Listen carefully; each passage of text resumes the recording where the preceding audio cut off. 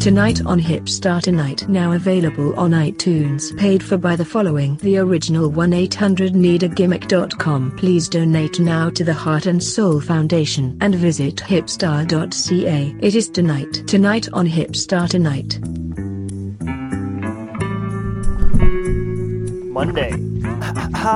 Monday, November 27th, 2017. Thanks to all those who have been reaching out, really, making sure that we've been okay. Some out there in this territory actually want more daily episodes, and I appreciate that because that means there's listeners that take our words constructively, not just acting upon one sentence like a fragile baby man. With that being said, for everyone who has been concerned, Jay Moore is doing fine, recouping his health, but the man needs to get himself back together. You don't need to message and comment on a daily basis. Let's just let the man rest, okay? Please. He's not well right now, so let's give the man some space. We will rendezvous at a better time, okay? I have to admit, I hesitated on this week's show. Now, it's a week late, maybe more, and I wish I didn't. I mean, clearly, since here I am on the mic, I hesitated on this entire show, really. The last couple of months have been so all over the place, and I want to apologize for that. To my co-host that's done nothing but support me, and to everybody that's tuned in, whether through hatred or curiosity as well, for the same amount of support. I had a problem separating my ego's bookings with my personal beliefs. But if you are passionate about something, why would you question it? If it's truly coming from your heart, why would you let a couple comments or threats push you back? I don't know. But if it's just me who is going to stay strong, then I'm gonna stick to it, man. Especially right now in Ontario, there's issues happening right now, and they need to be discussed. I'm sorry. No, I take back that meaningless apology. I'm not sorry, because Hamilton, it's a shit show right now. Though it might not be affecting the towns around it, we can't turn a blind eye or just stick to our long-winded statuses. Pierre! I'm sorry, I don't mean that in a bad way. We're currently in a time where everyone seems to be afraid to share their views. And I don't want to live in fear of that anymore. No more! But before any of that, let's check in with our eye in the sky, the same guy who loves him some pie. What's the territory looking like over there, my man? Hey, you sexy bitch. I've kinda lost my mind today. 6 days for a wrestling show? Why the fuck not? Good people in the Hamilton area. We don't want to have an empty spot for wrestling, so we're all gonna get together and put on some crazy shit. We'll see what happens. Alright, thanks Pierre. I got to make a call to him later this week because there's things we need to share, get off our chest, rant about. Rightfully so. So stay tuned for Friday's episode for that. Okay, alright. Where do I start? Okay, well, first off, I just want to say we've gotten to a point where the vets working now, they're 10 years plus, they have seen the highlights, they've gotten a shot, but then they've experienced the downs, maybe had to get some surgeries, a bunch of disappointments, but, the highlights are there, and they're still doing it now to still get those kicks, the weekend high. Right? Or you got the guys who, again, had those highlights and eventually just maybe grew up, that you can call it that, or they realized that they had to move on. Maybe they weren't going anywhere, or they reached a point where they are now leading that responsible life, got that expensive house, that nice car, dog, some kids, But back then, when they were rocking it, Those were the guys that trained me. The guys that were jacked, didn't give a shit, and they would voice their opinion. They would tell you when you were fucking up and what they didn't like. And there was no fear behind that. And it's a shame that we don't have that right now. And it's a shame that the only person seems to be doing that is this fucking scrawny kid who, has he reached puberty? We don't know. We can't tell with his voice. We don't know. But that's just what I've been raised with. That's my motivation, and that's where my passion in wrestling comes from, because when I see something that I don't like, I feel like there's a logical reason behind it. Otherwise, I wouldn't be talking so frantically long sentencedly, and making up words like that. So, alright, well, and this is how we go. As my online status said, I just want to read it over again, okay? Just in case there was something that you missed. Actually, let's try this again here. Alright. Dear Ontario Indie Wrestling students, as well as aspired greenhorns. There are no Ontario Indie rules and regulations, but maybe want to try for some guidelines for our province to follow. 1. Use these next 5 years to take any new opportunity and use it for the learning curve that it is. Working your body repetitively can sure be fun, but you prolong your progress by placing yourself in a comfort zone instead of having these new experiences of working new shapes, new sizes, new styles. 2. Your motivation to learn and improve is fresh. Take this chance to craft your in-ring work as tight, as snug as you possibly can at this stage. Gimmick and stipulation matches can always come in time, but they do nothing for you now other than damage your body. Just fucking keep it simple and use this time to find yourself.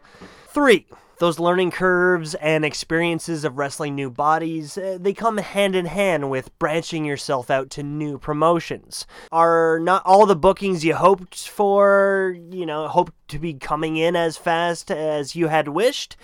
Start your own promotion, I suppose. Maybe a better question is, if you want to dip your feet in all the pools, or just stay in your own backyard above ground forever. Okay, alright, maybe we will get into Hamilton then, because, these rules were inspired by a lot of them. So let's just try this out, okay? What I'm getting at is, why do you want to be a wrestler? What made you get into training? Was it just so you could change your Facebook occupation to independent wrestler? That's not a fucking occupation. It's barely a full-time career. Never mind. A wrestling match is a canvas for art. That's the one major thing I will always agree with from Bret Hart's perspectives. Little versus big, big versus fat, skinny versus jacked, jacked versus fat. We can go all over the place with this. The beauty of these matchups are your creativity to write.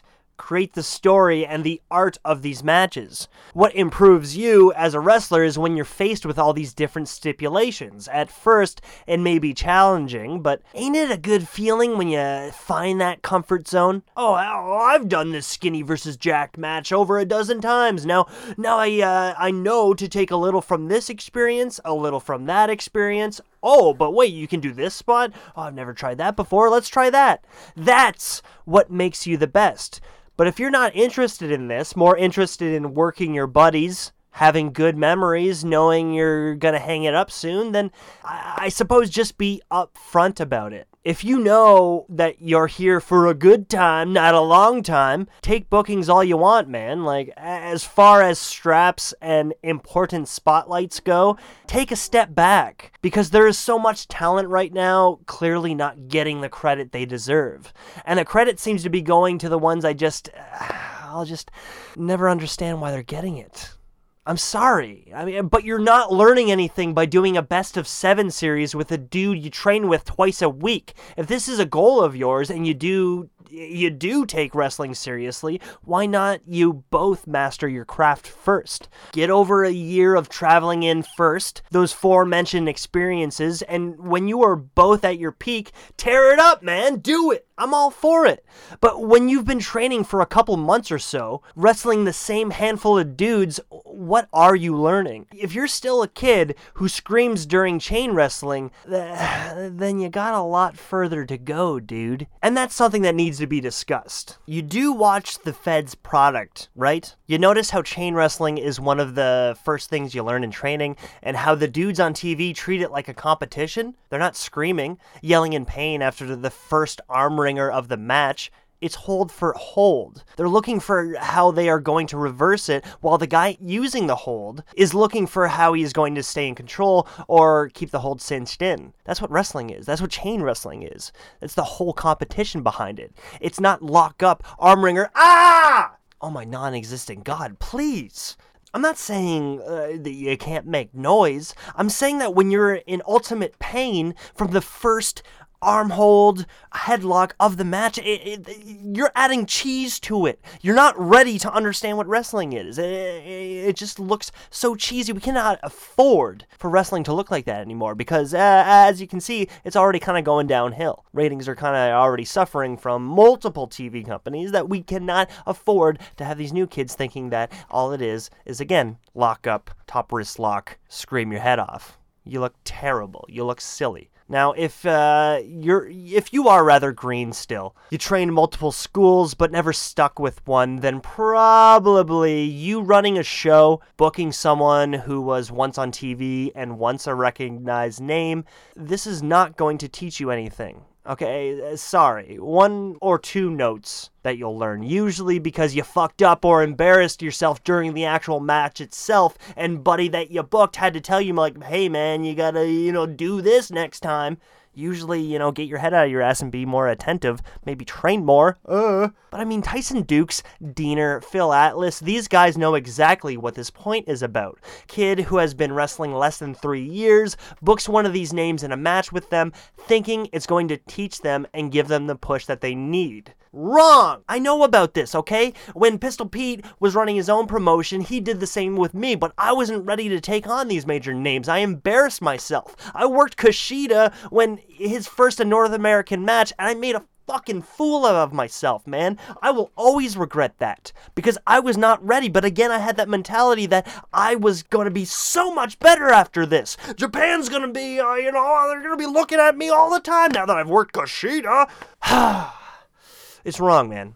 All right? You're wrong if you have that mentality. Training with them, paying your dues with these names on a weekly basis is what is going to get you this push. Running your own show when you have a small bit of experience in wrestling to begin with is only going to make you look like a fool. A bankrupt fool, actually, because rightfully so. The vets are going to take you for all of your money, as they should. But this is a good thing, because I cannot wait for Davin Christensen to fold. Those booking choices are clearly filled with who he marks out for, yet he clearly has no idea what the in-ring work includes. He just mashes names together, marks out personally, and thinks everyone else will too. But he eats improperly, so the testosterone in his system isn't there to back up his thoughts, so estrogen takes over and he gets hurt when these facts are said.